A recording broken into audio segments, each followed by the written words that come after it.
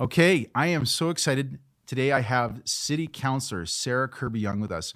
Sarah began her public service with the Vancouver Park Board in 2014, and she became her first term elected City Councillor in 2018 and is currently sitting as an independent.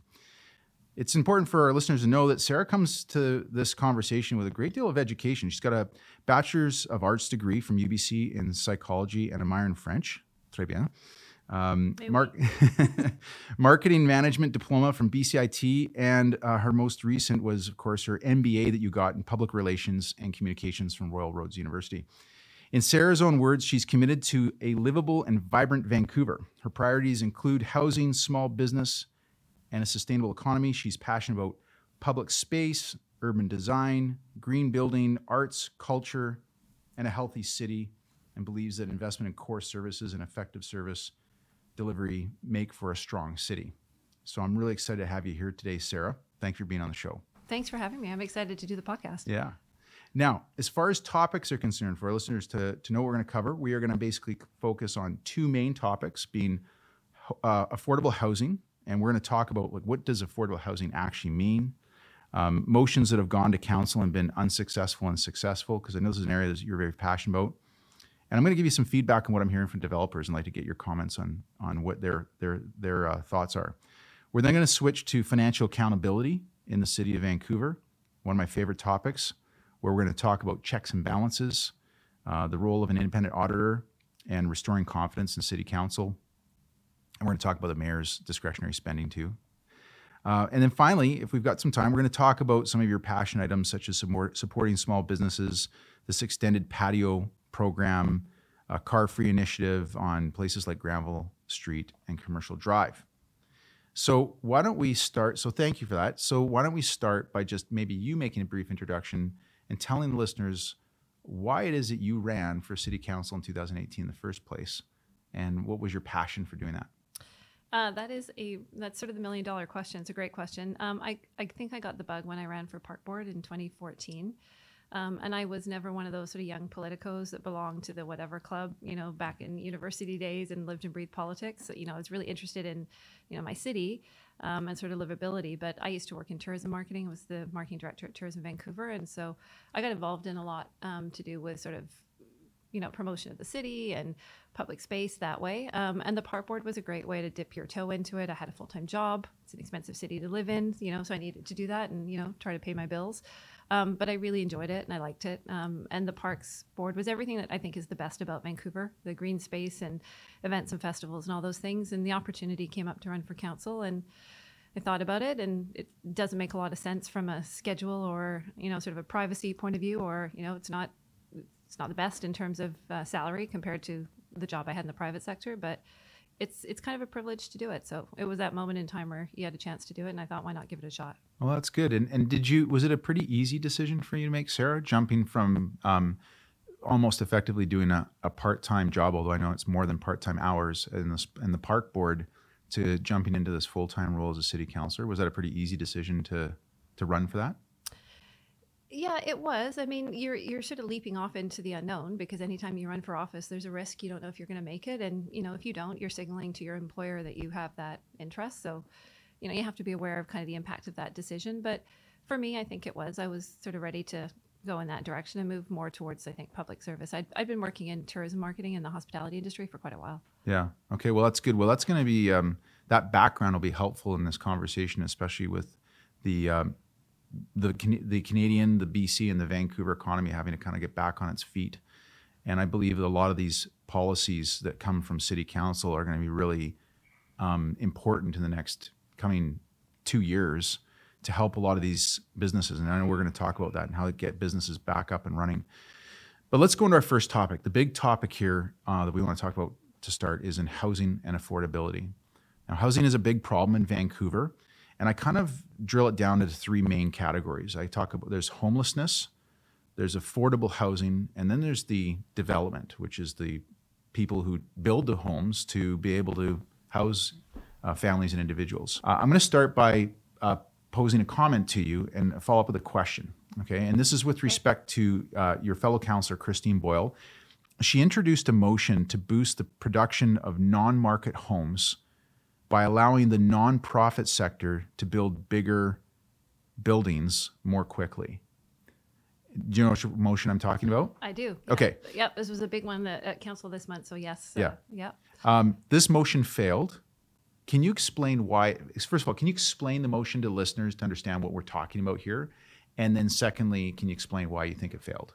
Okay. So that's a big question. So let's break it down. Yeah. We know that housing is the number one thing that Vancouver residents care about. When you do any of the surveys around what are the core and the biggest issues in the city, housing affordability comes up number one every time. So obviously that's a priority. That's something that council wants to move forward on. With respect to the specific motion from Councillor Boyle, which was to allow 12 stories in certain residential zones without having the need for rezoning, so bypassing a public hearing, and if it was owned by a co-op, a government partner, or a nonprofit. So it made for a great campaign slogan. It had a lot of, kind of dialogue and, catchy phrasing around it, such as, it shouldn't be easier to build a mansion than it should be to build social housing.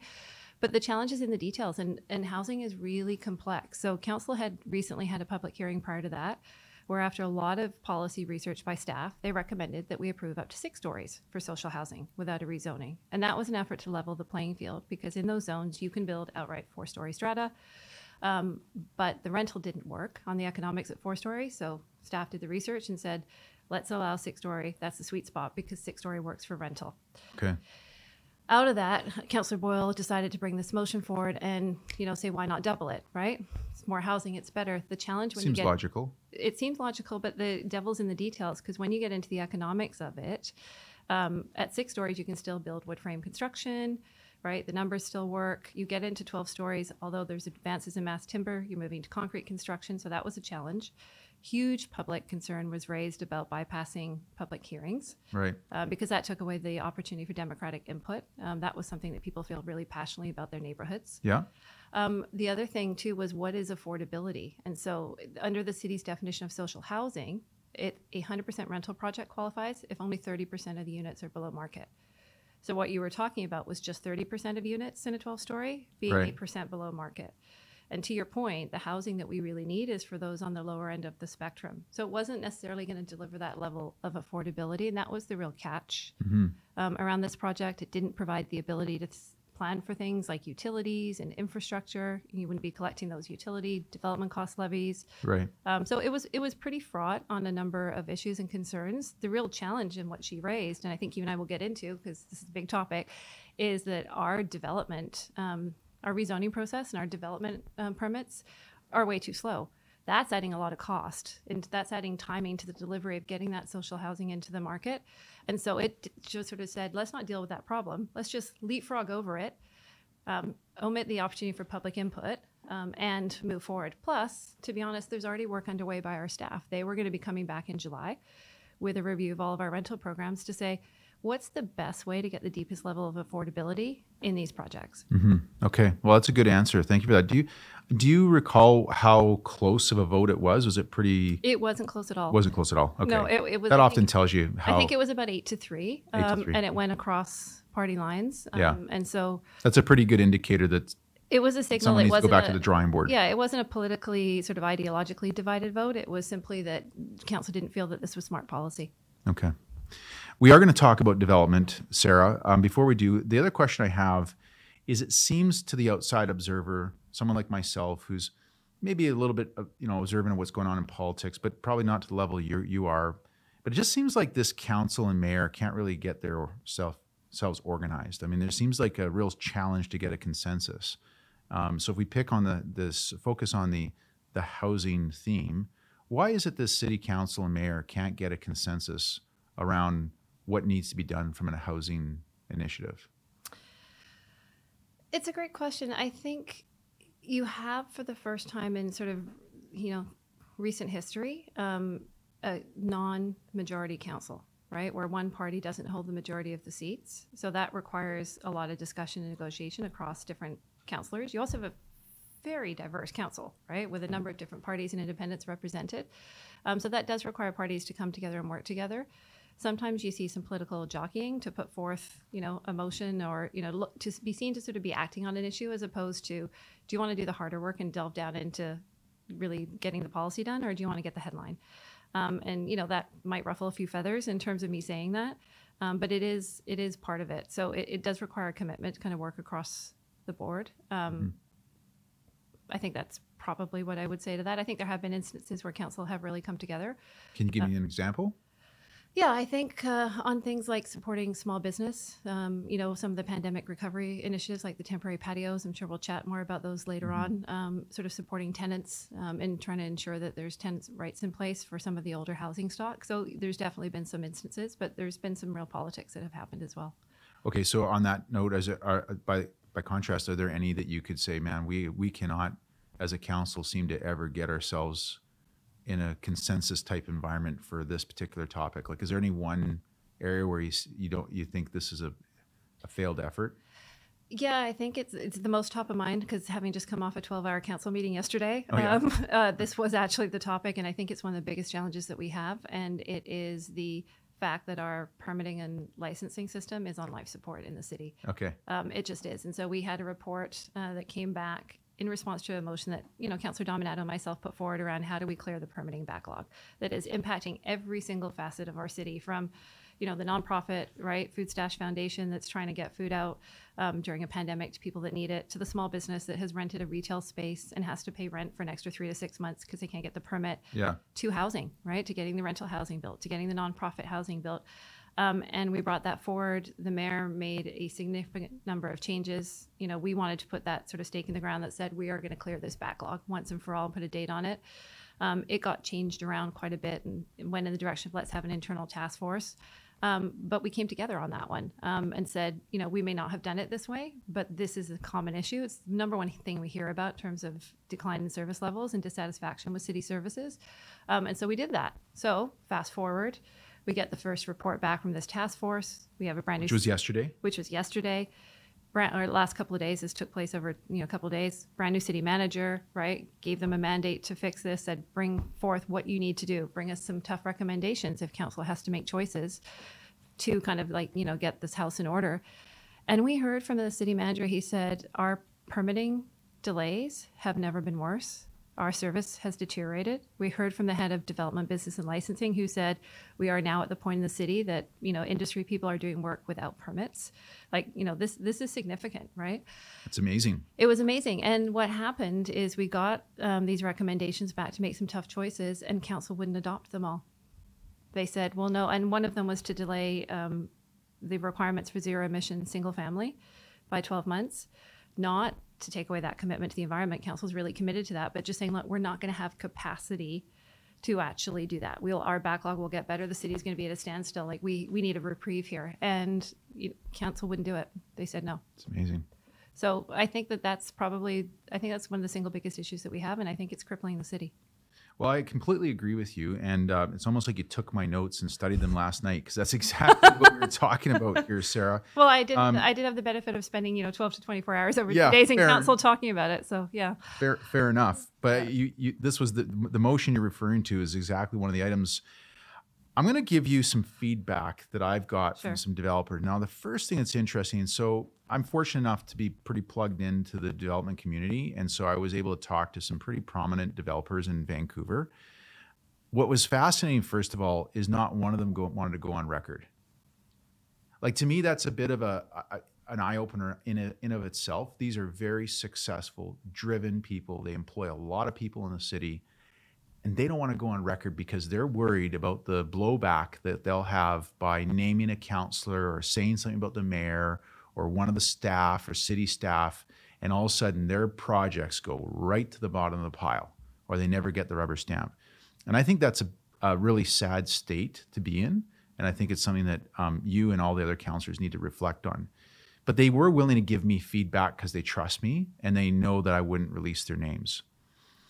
Some of the feedback I got, there's a major building being built downtown Vancouver here, and I won't get too specific so we can't figure out which one it is, but there's a building downtown, and it's a major building.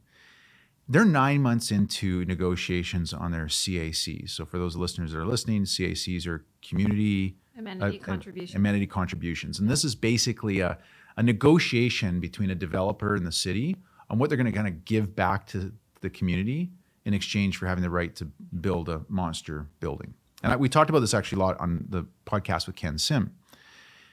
And what these developers told me was that there are other communities they can build in, like the North Shore, Burnaby, where it's a schedule. You want to build this kind of building, this is what you have to give back. Very straightforward. In Vancouver, it's like this going to Tijuana and trying to barter for your, whatever you're trying to buy, where you're going back and forth, and having this sort of game of cards or chess. The second piece of feedback I got was the type of building that you referred to earlier, which is the wood frame building. I think it was around a 6-story building in the Cambie, Maine area. Mm-hmm. This builder took 6 years from date of acquiring the land to being able to rent it out. 6 years. And he basically said, I'm done building in Vancouver. I'm going to just continue. He stopped building. This was one of his last projects. He stopped building in Vancouver about 2 years ago. He's like, too much risk. I'll go to the North Shore. I'll go to Burnaby. I'll go to Surrey. I'll go to Richmond. I'll go to West Vancouver. But I won't build in the city of Vancouver because I can't carry the risk of buying a piece of land and then waiting 6 years before I can either sell the property or I can rent it out. And the feedback I got was that in these other communities like North Vancouver, these developers are able to get engagement with their city council members and the mayors very early on, same with Burnaby, and get a gauge on whether they're even on the right track for these projects. Here, the way it works is you basically have to have a bulletproof, buttoned-up project all done where you spend all your money up front, take it for development permitting, I think is what it's referred to, and then fingers crossed it gets approved, and that can take forever. One of the other developers also told me they had submitted an application that they are now waited, they've waited 6 weeks already to just get recognition that their application's been placed. And I can speak for myself. My wife and I are doing a backyard renovation, and we are putting a little pool into our backyard for our kids. And so we need a pool permit. And we finally got recognition that our application was inputted into this system. I think it was 4 to 5 weeks after we submitted it. And we are going to wait in totality probably about from the day we submitted it to the day we get approval, assuming there's no adjustments to it, probably looking at around 3 months for a pool. By contrast, my in-laws are building a place in Saanich. They've got 4 building permits. It's a pretty monster-sized build. They submitted their application, and in 5 weeks, they got approval for everything. So just to give you a contrast, Saanich is pretty small compared to Vancouver, and it's on Vancouver Island. I've talked a lot, but kind of paints the picture of the problems that these developers are facing. And a lot of these developers have said to me, we're just not going to build in Vancouver anymore until things get cleaned up. So the only ones that are left, and those comments were largely from the smaller builders. The only ones that are left now are the ones with deep pockets with big dollars who are only going to go after big projects. So my first question, it's a very open-ended question to you, Sarah, is what would you tell a developer today as to why they should come back and start building in Vancouver again? Okay, so first of all, I'm not surprised because I'm hearing all the same things that you're hearing. Right. That's why I expressed the frustration around permitting, because people are starting to just bypass Vancouver and build outside the city, and it does delay people getting their infill housing built, right? We want people to maximize their land in single family areas, but let's take so long to get that permit. So we hear that loud and clear. To the point around developers being afraid to say something, we need to create that open level and dialogue because they're the ones that are building. They know what the backlogs are. And it speaks to what I said earlier about the fact that our system's on life support. Like we are really, we're almost at a standstill now. The delays are unacceptable, and they're far longer than any other municipality. So that's a good point. I think in terms of why build in Vancouver, there are a lot of folks that are passionate about it, that, we have a beautiful city that have roots here. That have put a lot of investment into the city, and we need them, and we need the housing supply to deliver that and move it forward. I think that they do need to make their voice heard, because that political pressure is what helps us move the needle forward. When we had the speakers that came to council on the permitting motion that I referenced earlier, that Councillor Dominato and I brought forward, we did hear from a lot of people. It wasn't all the large developers, as you say, but we sure heard from the residents, the people that were trying to build the addition on their house, right? Yeah, Trying the to build- do-it-yourselfers. Yeah, trying to build Yeah. the coach house, right? Trying to sort of, do up a basement suite and make sure that it was legally permitted and safe and met all of the code and all of those pieces. And heard all of the issues and the frustration that people had in the small business. So we're starting to hear it there, but we really need to hear it loud and clear. And the proof, honestly, is in the projects that will start to slow down because they're just not there. So we're not going to meet housing targets. We're not going to meet demand. We're not going to get the level of affordability. So, And there are people still moving in the city. yeah, I would say continue to speak up. I take every meeting that somebody asks for, and I think it is great for them to bring it forward to council. We do have a new city manager in place now. We do have a new director of planning. There is a very clear mandate in terms of clearing up development, business, and licensing, and in terms of working on prioritizing sort of the housing projects that are the most needed. So, we're starting off and we're trying to get there, but yeah, we've had some mixed success at council if we can't make the tough decisions. Yeah. Well, I'm glad you recognize that. And look, I'm putting you in a bit of the hot seat, but I think that out of all the council, it goes with the territory. yeah, I'm sure. But you and Lisa Dominato are two of the city councillors who, in my mind, seem to be pretty pro. Let's get these projects built. Because is it fair to say you're somewhat of a believer in the free market in the sense that supply and demand have a cause and effect? Well, I think I bring a perspective on understanding economics Yeah. to council, and I am one of the, looking around the table, there's some pretty diverse backgrounds from councillors, but I am one that has worked in private sector. Yeah. So I did, worked in the hotel industry, right? I was on the senior management team there. So, land and hotel acquisitions is, that gives me a perspective. Worked on the development side for a company also that did residential development. So I think I do bring that sort of pragmatic point of view as well as with a lot of small business. Yeah. And I think that that's really important in terms of understanding just the economics and the costs of getting projects built. I am a huge fan and supporter of supportive and social housing, but absent of seeing the level of investment that you need from senior governments to make that happen, you need to look at all solutions in your toolkit, and that includes working with the private sector. Yeah, sure. Do you believe that if there's enough supply created, you ultimately create affordable housing because prices should theoretically drop if things were permitted much faster and developers were able to make a little bit more of a profit or have less risk? Yeah, I think that's a basic, economic principle in terms of supply and demand. So you do need to be bringing the supply in. The trick is also always trying to guide that supply into the right stream. Yeah. And that's where I think, both private Yeah, you sector don't and want I mentioned Tijuana earlier. You don't want a Mexico type city environment where no, you don't. knocking You don't. against Mexico. You don't want to build all strata housing, for example. Like Yeah. 53% of the people in Vancouver now are renters. Then that's not going to go down because we have a finite amount of land. It's always going to be expensive, but it's not going to get cheaper if you don't provide people with options and expand that supply. Wow, 53%. Hey, that's 53%. interesting number. So you and Councillor Dominato put forward a motion aimed at clearing the growing permit backlog, and it was an unsuccessful motion. So can you also, similar to the one with Christine Boyle, can you explain what this motion was and why do you think it was defeated? So the motion, just to clarify, the motion did pass, but did pass, I'm sorry. did pass, but it got substantially amended by the mayor, Oh, I see. and he put a focus Can you, on so just because a lot of our listeners aren't how, really how does plugged that in. how is that mechanic? Yeah, in the so like procedure let's work just at quickly, council? like layman's terms. You talk. Okay. You got listeners who are kind of business people. They don't really. You bring a motion, which means what? Yeah, so I'm a counselor, and I Yeah. decide that permitting is really important, and I want to bring that motion forward on behalf of residents of Vancouver to City Council. Okay. So I call notice on a motion. I say I intend to do this, and it gets put on the next council agenda. Okay. At that point, it's put on the floor, and it is the property of council for them to debate and decide upon that motion. Anything can happen. Council can say, yes, we like this. We're going to vote in favor. No, we don't. We're going to vote against it, or we're going to amend it, which means we're going to change it up. And so we're going to send in different language. We're going to put in some different elements to it, This is that helpful. kind of thing. So there, So this was an initial motion by you and Councillor Councillor Dominato. Dominato. That's correct. And what was the? Can you in simplify for us what Yeah. the initial motion was? I think it acknowledged that we were at a really critical impasse for the delays that we're having in permitting and licensing. And as we said, everything from small business to housing and charities and nonprofits, that impacts a great deal of it.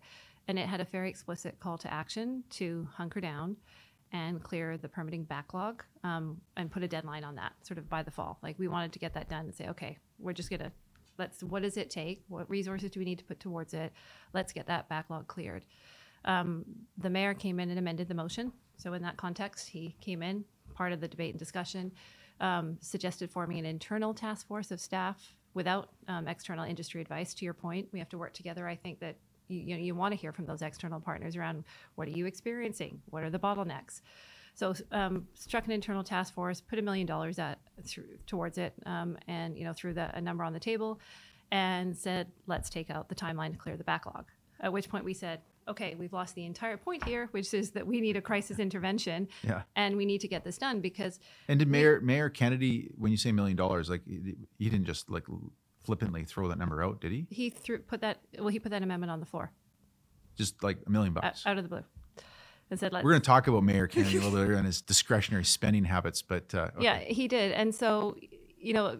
The challenge with that was that the intention of the motion was to get the backlog cleared so that you could address then some of the systemic issues, because one of the challenges is that Vancouver's regulations are so complex that it makes the approval processing difficult and unwieldy, and it just takes much longer than it needs to. We have our own building code from the rest of the province. Yes, that's right. You talked about this on Twitter the other night, actually. I did. It was really good. We have something called the Vancouver Building Bylaw Code, and everybody else in the province has a different one, but no, Vancouver has its own. So if you're a builder and you're building, you can't go from Burnaby to Vancouver or Vancouver to Richmond and expect it to be the same. So you can see how that gets complex really fast. And then all these regulations have been layered on over the years. We don't have the technology system.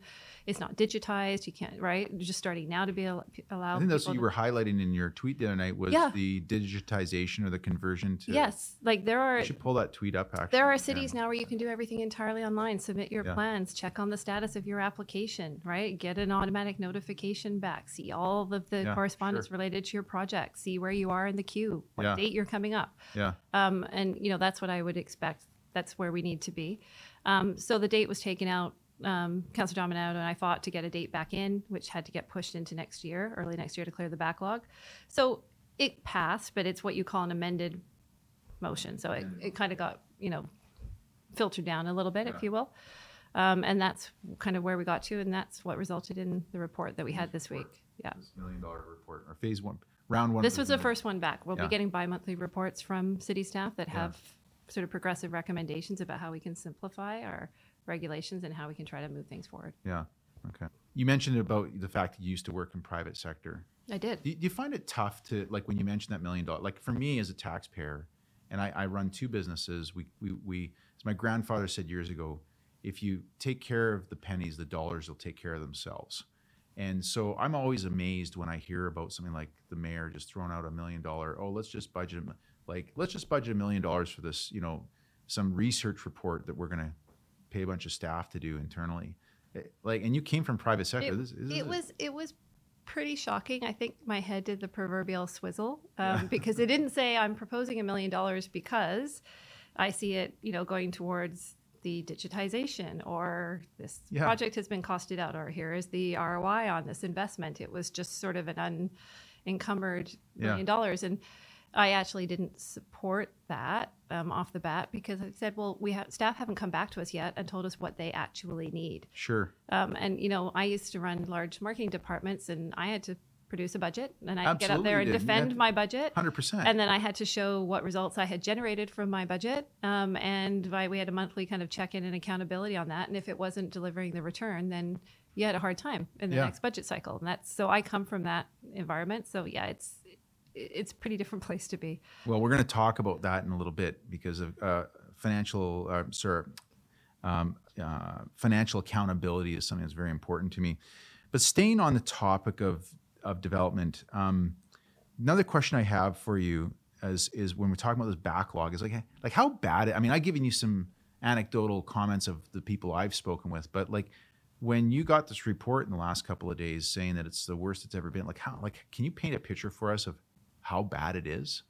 Yeah, I think Local BC, who supports local small business, right? Sort of a research advocacy group, did a study that cited if the average permit time to get a new small business up and running is about 8.2 months, that the cost, or so the economic loss and cost for that was about, sort of shy of $800,000. So imagine that. And it's almost rents are so expensive. So if you are the small business person trying to make a go of it, right, stepping up, right, and you're going to give it a shot, and you rent your space and you think your permit's going to take 3 months, but it takes 6 or 9. And meanwhile, you're holding an obligation and you have to pay rent on that space. You don't have any revenue coming in.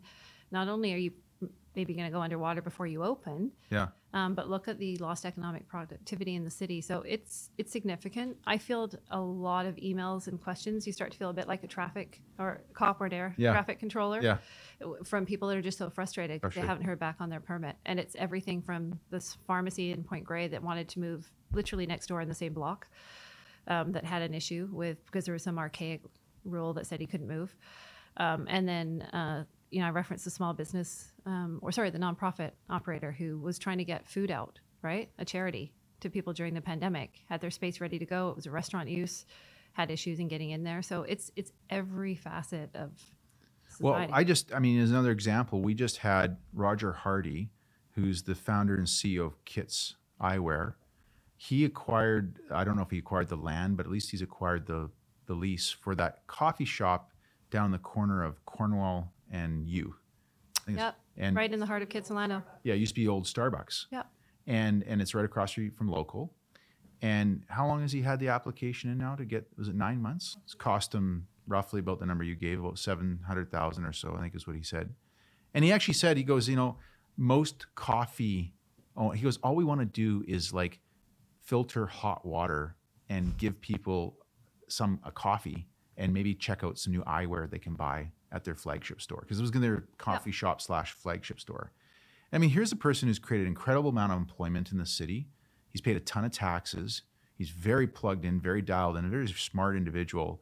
So I think the resources, and he even admitted himself, he goes, if I didn't have the resources I had, I'd have to cancel this a long time ago. There's no way some, small little mom and pop type operator that wants to run a little coffee shop could ever pull that off. That's the challenge, because we're squashing that entrepreneurship for those small businesses in the city, because if you don't have the ability to hang on, we're just not going to see those businesses. And that's a great example of one of the things we identified is that could be fast tracked, because if you're not having a change of use, like you have had a restaurant space, it was now going to be it was a Starbucks, a coffee shop to a coffee shop, a restaurant space to a restaurant space. You're not changing use materially. It's not like you went from a retail space to food primary and you had to have a coastal health inspection. I mean, that was what we identified is, let's figure out what those streams are and try to fast track some of those through and realize that we don't need to check every step of the way. We could go to more of a compliance model where you could do spot checks to make sure that there's no health issues. But so, Sarah, it seems very obvious to me that you've drank the Kool-Aid on this and you get it. And I'm assuming I haven't interviewed her yet, but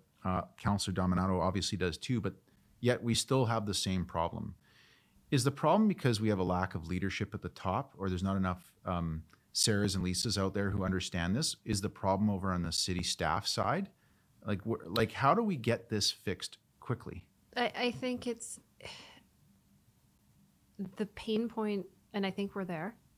You have to have a pain point that's sufficient enough that it creates that tipping point. I think the problem has been competing priorities at council and just complex regulations that have built up over years without the systems in place to move things forward.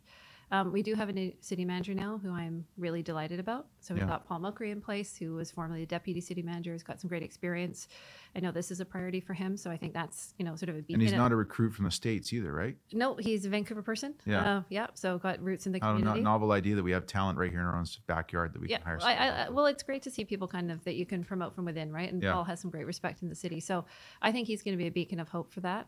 But you do need council to kind of pull together and send that solid signal of support. Yeah. Okay, good. Let me finish off with a question more along the lines of the issue of homelessness. Does it make sense for the city of Vancouver, BC Housing, and the province to keep buying these old hotels for what appears to be way above market prices? I mean, you see the news, right? I mean, you got an assessed value. Now that doesn't always give you what the market value is. And then you see what the city's paying for these hotels. So does it make sense for all three levels of government to keep buying up these hotels instead of finding a consensus on the issues of development? So there's a lot in there. And I think I'm going to talk about one thing that I don't think has been covered enough in this dialogue. So at any given time, we've got approximately 2,000 homeless people, right? Yeah. Unsheltered, unidentified, living on the streets of Vancouver. And that's a significant issue, right? So from an equity and a compassion perspective, you want to get people housed. It makes sense economically, it makes sense socially. You have all of the sort of associated drains and demands on downstream on police and fire and social services. Agreed. And so that's just a human thing to do, and it's just a smart policy thing to do to give people sort of the dignity of having a roof over their head. The city has jumped in on this area in the absence of investment from senior government because a lot of those sort of the housing has not been built, and that's the challenge you're trying to catch up with. And so I think that there's more of an advocacy role for the city to play as opposed to trying to take on and solve this challenge because it's massive. You can't do it on your own. Mm-hmm. Having said that, lately with the specific programs that have resulted in the hotel programs, a lot of that has happened, I think, because of the way the federal RHI, or Rapid Housing Initiative, was constructed, that there was a period of time by which you had to identify how you could spend it in order to provide housing. And there's a time for the application, there's a time in order to get it in and get that money realized. So purchasing hotels fit the parameters of the grant program and was a way to sort of check that box and get it in there. I think the challenge in that, you're not always providing the maximum number of units relative to if you had a site and you were building. Right. Number one, and sometimes you have to retrofit those sites and other things. But the other issue that we're going to have coming back just from an economic point of view, switching from sort of the social policy, but to the economic side, is tourism. Because prior to the pandemic, we actually had a shortage of hotel rooms in the city of Vancouver, where we were turning away tourism business because we don't have enough rooms. So now you're taking all these hotels out of inventory, which means that as your tourism industry rebounds, you're not going to be able to have enough rooms to host those sporting events and the conferences and peak tourism season. And what does that mean? It means that Vancouver becomes a destination for wealthier visitors because your rates are going to go up, supply and demand. Sure. Just like, housing. Just like right? housing. Exactly. Just like housing. It's very simple analogy. Equation. It's like, yeah. So we sort of have a tourism crisis that's looming there. It's been the expedient option to try to get people sort of off the street, but it's not a long-term solution compared to sort of building purpose-built where you can get a higher number of units, where you can also get the right services on site for supportive housing. Right. Really, to try to give people, it's hugely important, right? So that people can get that leg up and hopefully get to a better place, right? Because that was one of Sam Sullivan's criticism. He came in on the podcast during the provincial election series that we did, and he talked about the Howard Johnson Hotel down here, which basically was, as I understand, was bought, I think, by BC Housing.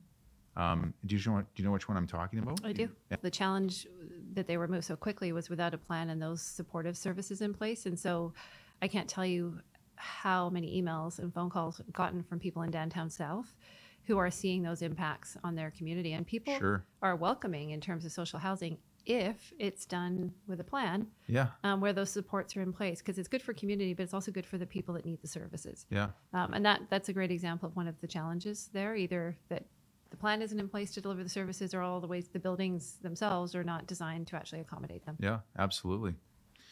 Well, those are some great comments, Sarah. Thank you for that. Let's jump now. Is there anything else you wanted to talk about with respect to affordable housing in Vancouver? We can always come back if you like, but is there? I think if we keep going on that one, we'll probably take up the rest of the time because it's a massive topic. But yeah, okay. Let's we're going to jump to financial accountability, and there's a few things to go over. One of them is, and I talked about this with Colleen Hardwick about an auditor general, because I understand she was the one who brought this motion forward in the first place. So I guess first question for you is, number one, do we have an auditor general in place in the city of Vancouver today? We will soon. Do we have one right now? Not yet. We're in the process of hiring an auditor general. Okay. So this is something we talked about collectively during the campaign. Yeah. And then Councillor Hardwick brought it forward. It was well supported at council. Passed that motion. We struck a recruiting committee. I sit on that along with some other councillors. And we're going through that process of trying to select our first auditor general and have them in place. So ideally anticipating that they would be hired and in place for the end of this year and hit the ground running for 2022. Okay. When the idea of an independent auditor general was first brought up by Councillor Hardwick, there was public pushback from former city manager Sadhu Johnson. Why do you think this was the case? Like, why do you think he had pushback? Do you think that maybe he was afraid there wouldn't be enough for his salary in his office, because he made a claim that it was going to cost over $2 million a year to have an auditor general? Do we know what an Auditor General is going to cost the City of Vancouver? So here's what I would say to that. I think that change of any type can be discomforting to people. I believe we budgeted about $1.5 million for the first full year of an Auditor General. What we know from researching across Canada and the cities that have them, Toronto and Ottawa and others, is that all of those cities that have implemented one have shown a positive ROI on that function that has been realized through savings from audits that the independent Auditor Generals have completed. So financially, yes, you put in some money up front, but generally speaking, the cities get it back. That's been demonstrated. There's a track record. But you also start to rebuild a really priceless commodity, which is public trust. Right. And I think that people are looking for that level of accountability. If there are concerns around that from sort of existing staff, I don't think we should ever be afraid, because we are public servants, right? So whether we are professional civil servants or you're an elected public servant like I am, that's our job and that's who we answer to. So we shouldn't be afraid of a level of scrutiny, and good. That's, to me, is just good governance. I agree, 100%. I mean, to speak to that, what I find amazing is having spent most of my career in the financial services industry and as a financial advisor, stockbroker, whatever you want to call it. I'm myself and my team are constantly analyzing financial statements of public companies every quarter. If you're a public company in Canada, you're obligated to publish your financial statements every single quarter, and there's a deadline on when you do it. So if you're a big company, you have to have it published, I think, within 6 weeks at the end of each quarter. And if you're a small company, I think you've got up to 2 months. By contrast, the City of Vancouver, as far as I know, is only obligated to publish its financial statements once a year. And even when you look at those, they're pretty vague. There's some very big line items in there that don't have any sort of insight. Would you, what would your thoughts be on the contrast between, public companies, or even if you're a private business owner? I know if I was a private business owner, I am a private business owner, I expect my accounting team to have financials for me on a quarterly basis. I don't wait for once a year. And on top of that, I should point out that when the City of Vancouver's year end comes up, which is December 31st, the public doesn't even get to see the financials and how the money was spent or allocated till like May, which by that point you're already almost halfway through the next year. So I think that the city financials, they are dense, they are obscure. Again, coming from the private sector, we did the monthly P&Ls. You had your statements. If you were a department head like I was, you had to reconcile your budget. If you had fluctuations or variations, then you needed to account for those. It was your job to stay within the budget that was allocated, and again, to demonstrate what the return was that came from that. I think it's public money, right? It's people that go to work. They're working pretty hard. They're paying their taxes to that. I think, if anything, we deserve a higher level of scrutiny, almost in the private sector, because that's your dollar. So I have no issue at all with standing up for that. So would you every day of the week, quarterly or semi-annual statements published? 100%, absolutely. I mean, there's a number of us at council that have been trying to push for more detail or a line item budget so that you can actually see what some of those expenses are, because you get these big buckets and you're like, well, what's going into that? And it exactly. It becomes, you feel a bit like you're a forensic detective, because you kind of are. You kind of are. I am. Yeah, I mean, and I do it through FOIs that I have to run. Yeah, I mean, I have an MBA. It's not in accounting. My dad was a CA. Mine's in PR and communications, a little bit of a different field. But you're delving in to try to get a sense of what's our HR complement in these departments? How do these expenses compare year over year, right? What are the pressure points? Where are the efficiencies? Like all of those questions. So it's not presented in a way that kind of is digestible, and it should be. And yeah, I would absolutely support more transparent, frequent reporting. Well, thank you. Because I agree. And this is a good segue into some analysis that I did, and we've got it here on our screen.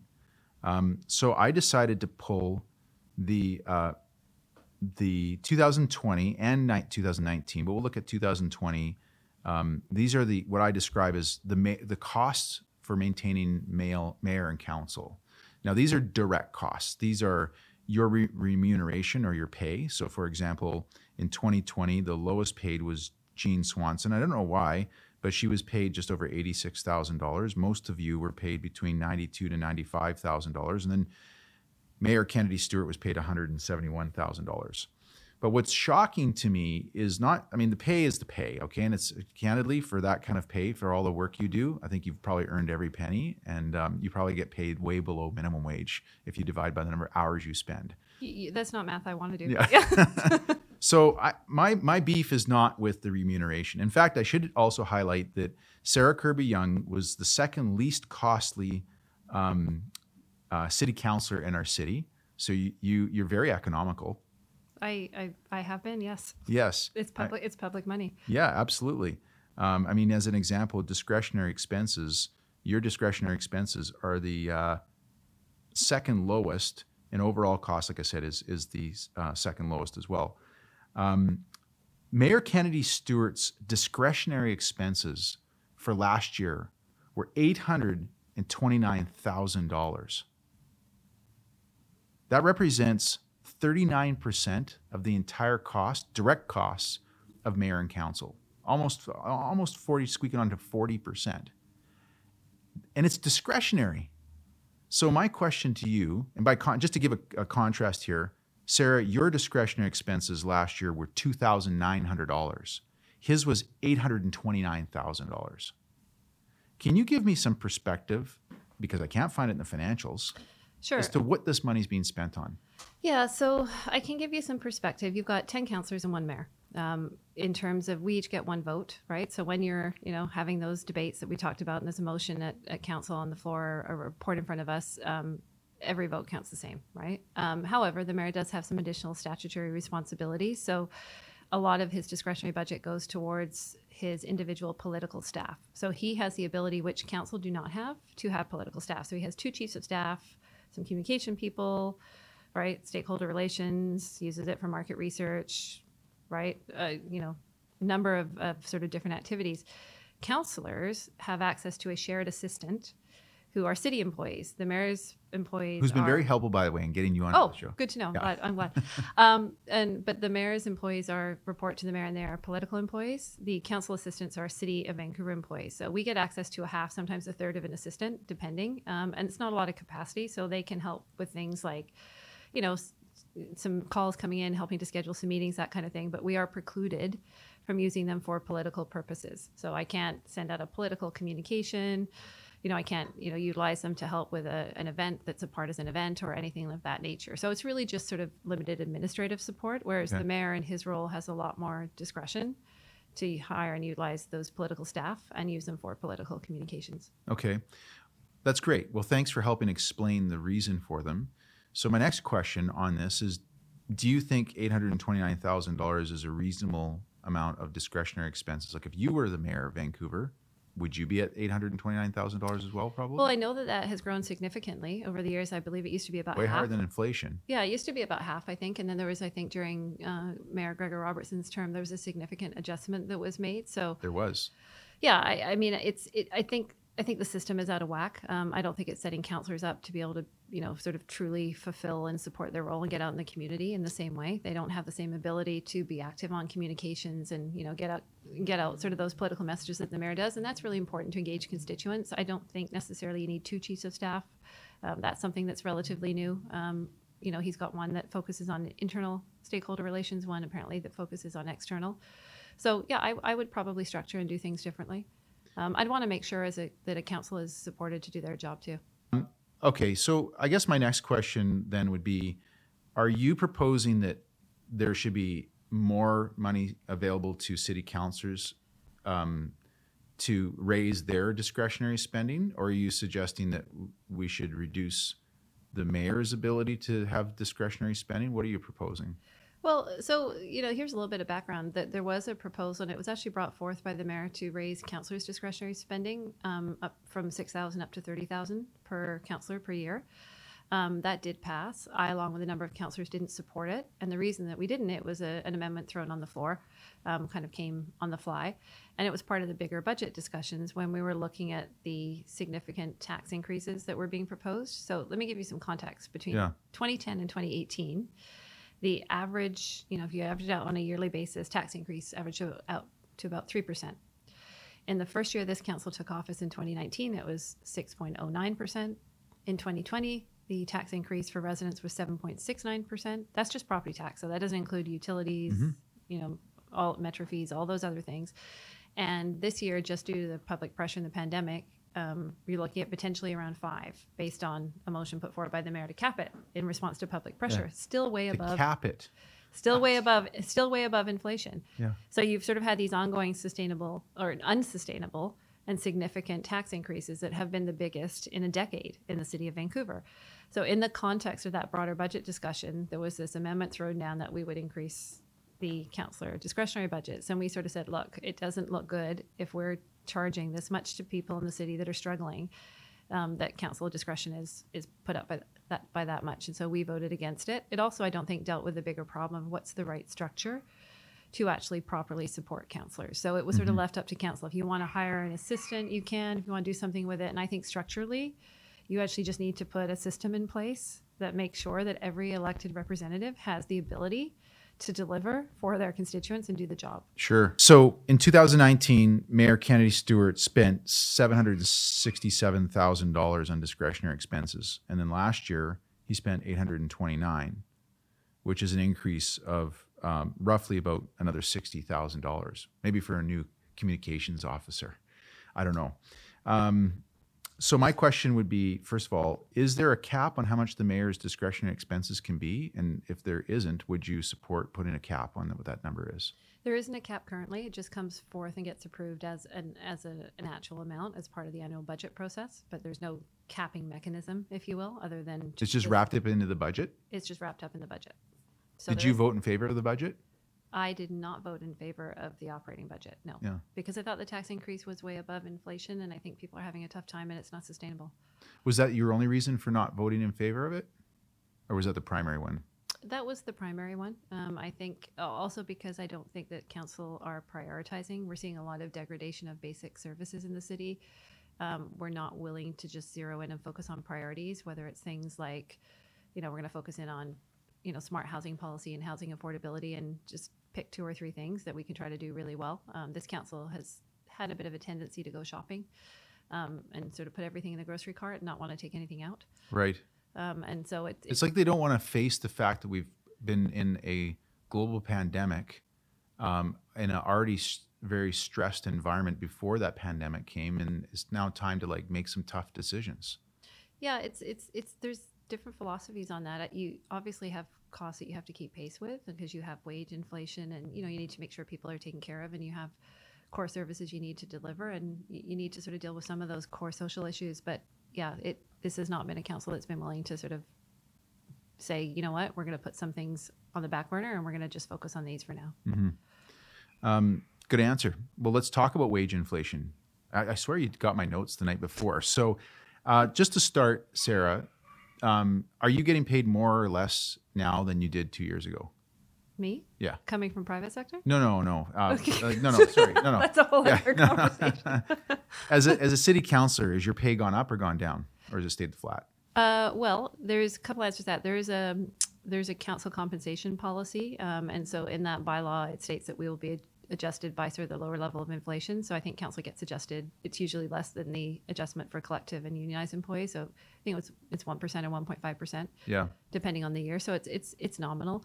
I thought the city council took a pay cut last year. Well, exactly. That's you read my notes. Okay. Yeah, that's exactly what I was going to say, is that council did stand up and say that we were going to take a 10% pay cut, and we did in response to the pandemic. Yeah. And so that's why you will see salaries that were lower for part of last year. Yeah, that's what I noticed. To sort of govern through that period of time. Yeah. So that is the lead into an article that was written in the Georgia Straight back in March of 2021, which looked at whether the 10% pay cuts promised by Mayor Kennedy Stewart as a result of this pandemic actually happened amongst what is described as directing management and council. Now, you just pointed out council did take a 10% pay cut. But the city manager, general manager, director of finance, general manager of arts, culture and community services, director of legal services, managers, all received a 5% deduction. And I think it's fair to say that every one of these people get paid more than you do.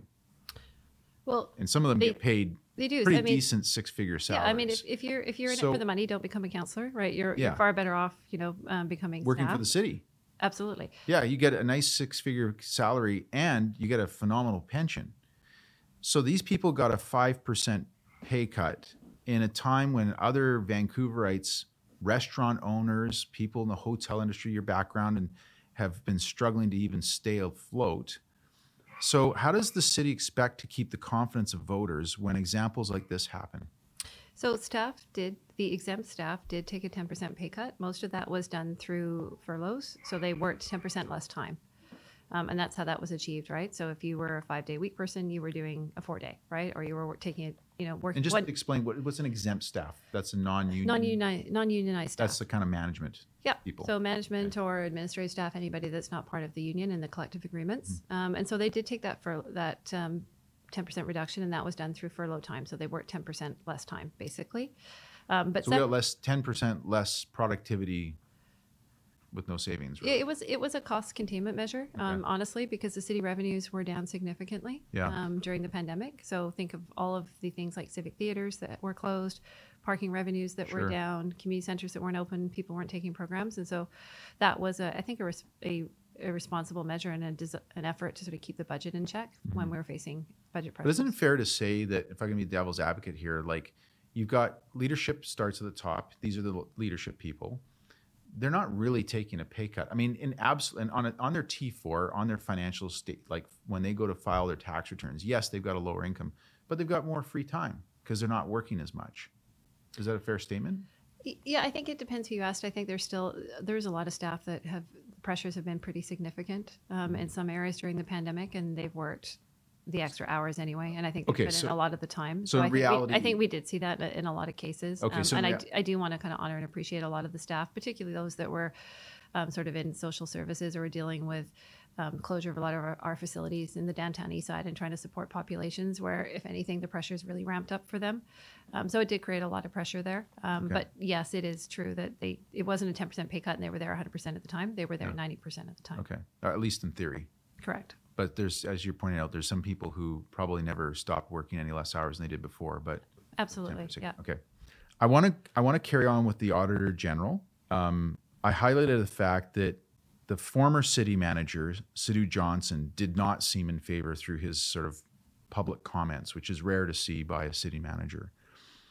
Have you got any sense with this new city manager, Paul Mokry?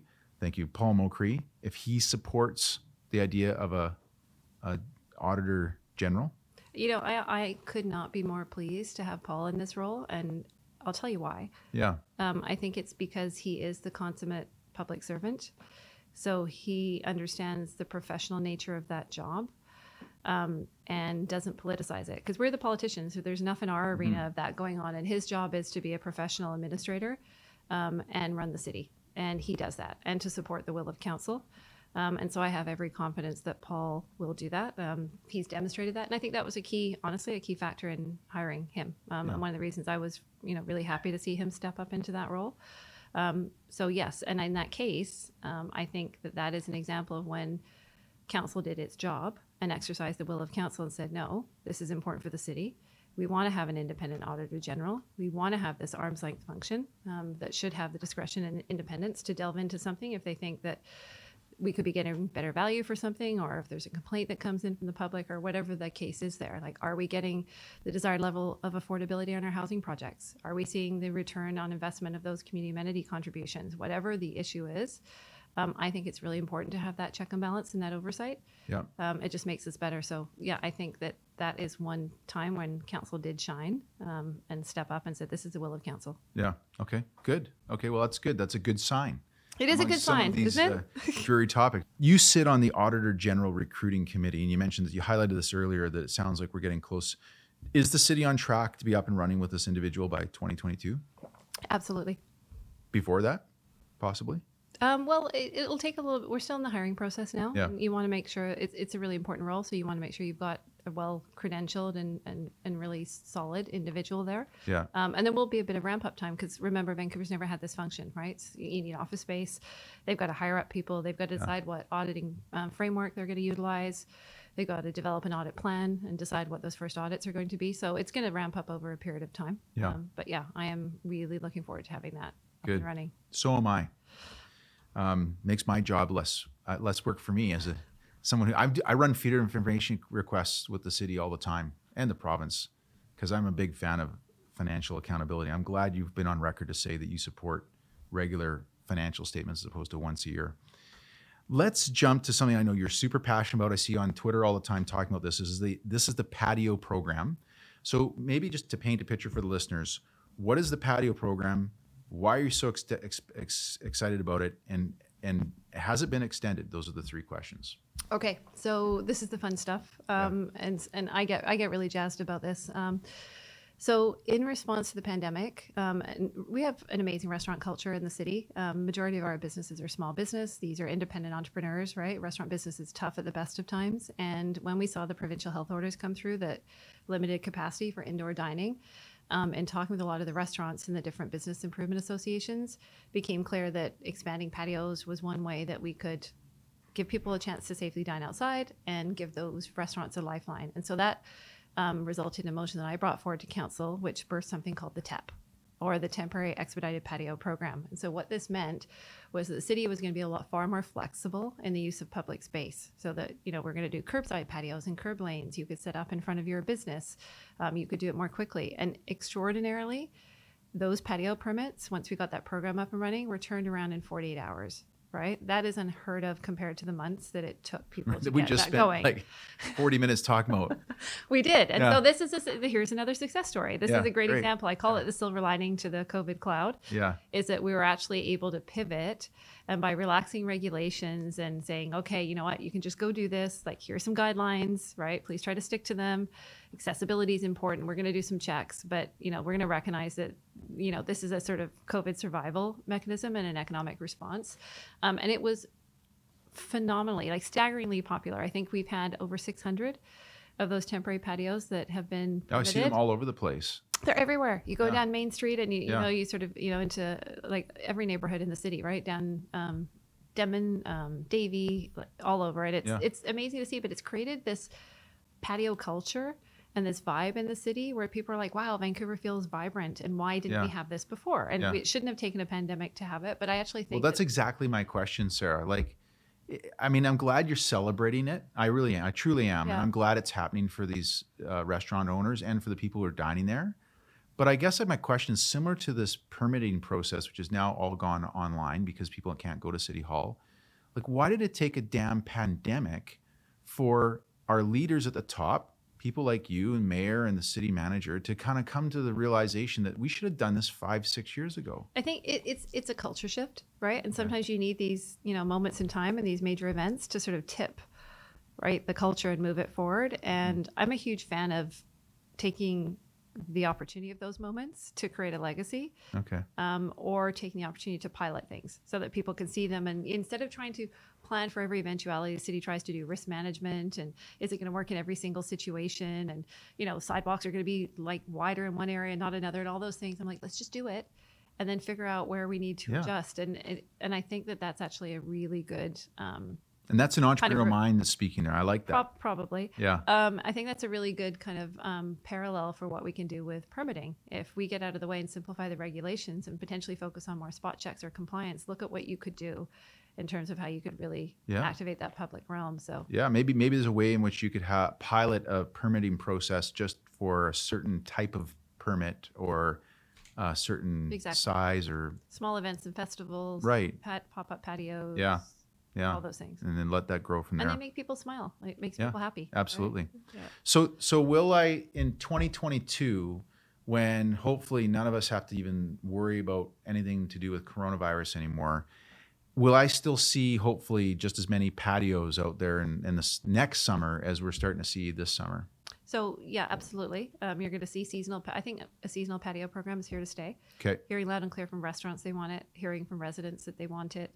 I think our staff have seen how popular it has been. I'm going to be championing and fighting for it. Yeah. And making sure that when staff bring back and say, okay, here's how the patio program can work now with what was our permanent patios before and what we used to charge for them and what this looks like of how we use public space, that it's fresh.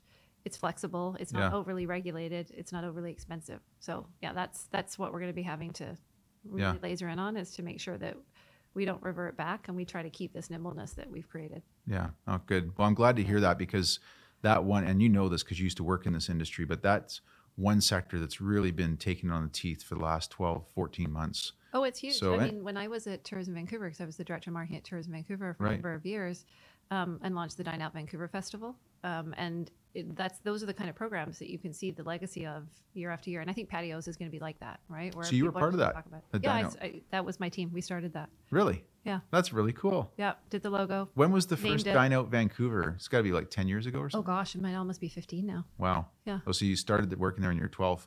Exactly. Yeah. Yeah.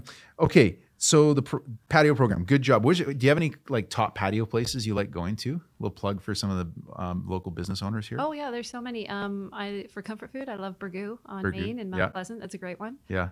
Salade des Fruits is great, and South Granville, just Yeah. off sort of Granville and 7th there. That's a great little spot. Yeah, there's so many all Yeah. over the city. I I feel like I'm going to upset a neighborhood if I don't mention. Yeah, some no, of the different yeah, ones. that's okay. That's okay. I'm sure I just have to follow you on Twitter. You go out and enjoy a lot of places. It looks like it's good to see. Well, dining out to help out. If I'm Yeah. taking one for the team, right? Yeah, exactly. Yeah. Let's talk for a moment about, as we go to wrap this up, let's talk about public spaces. So on June 9th, 2021, more green space was approved for the Fairview neighborhood. And you know what I'm talking about? I do. Okay, so tell us about that. Super exciting, which is creation of a new permanent park, block-long park between 5th and 6th and Fir and Pine in the Fairview neighborhood. Okay. And the city has been acquiring land in that block.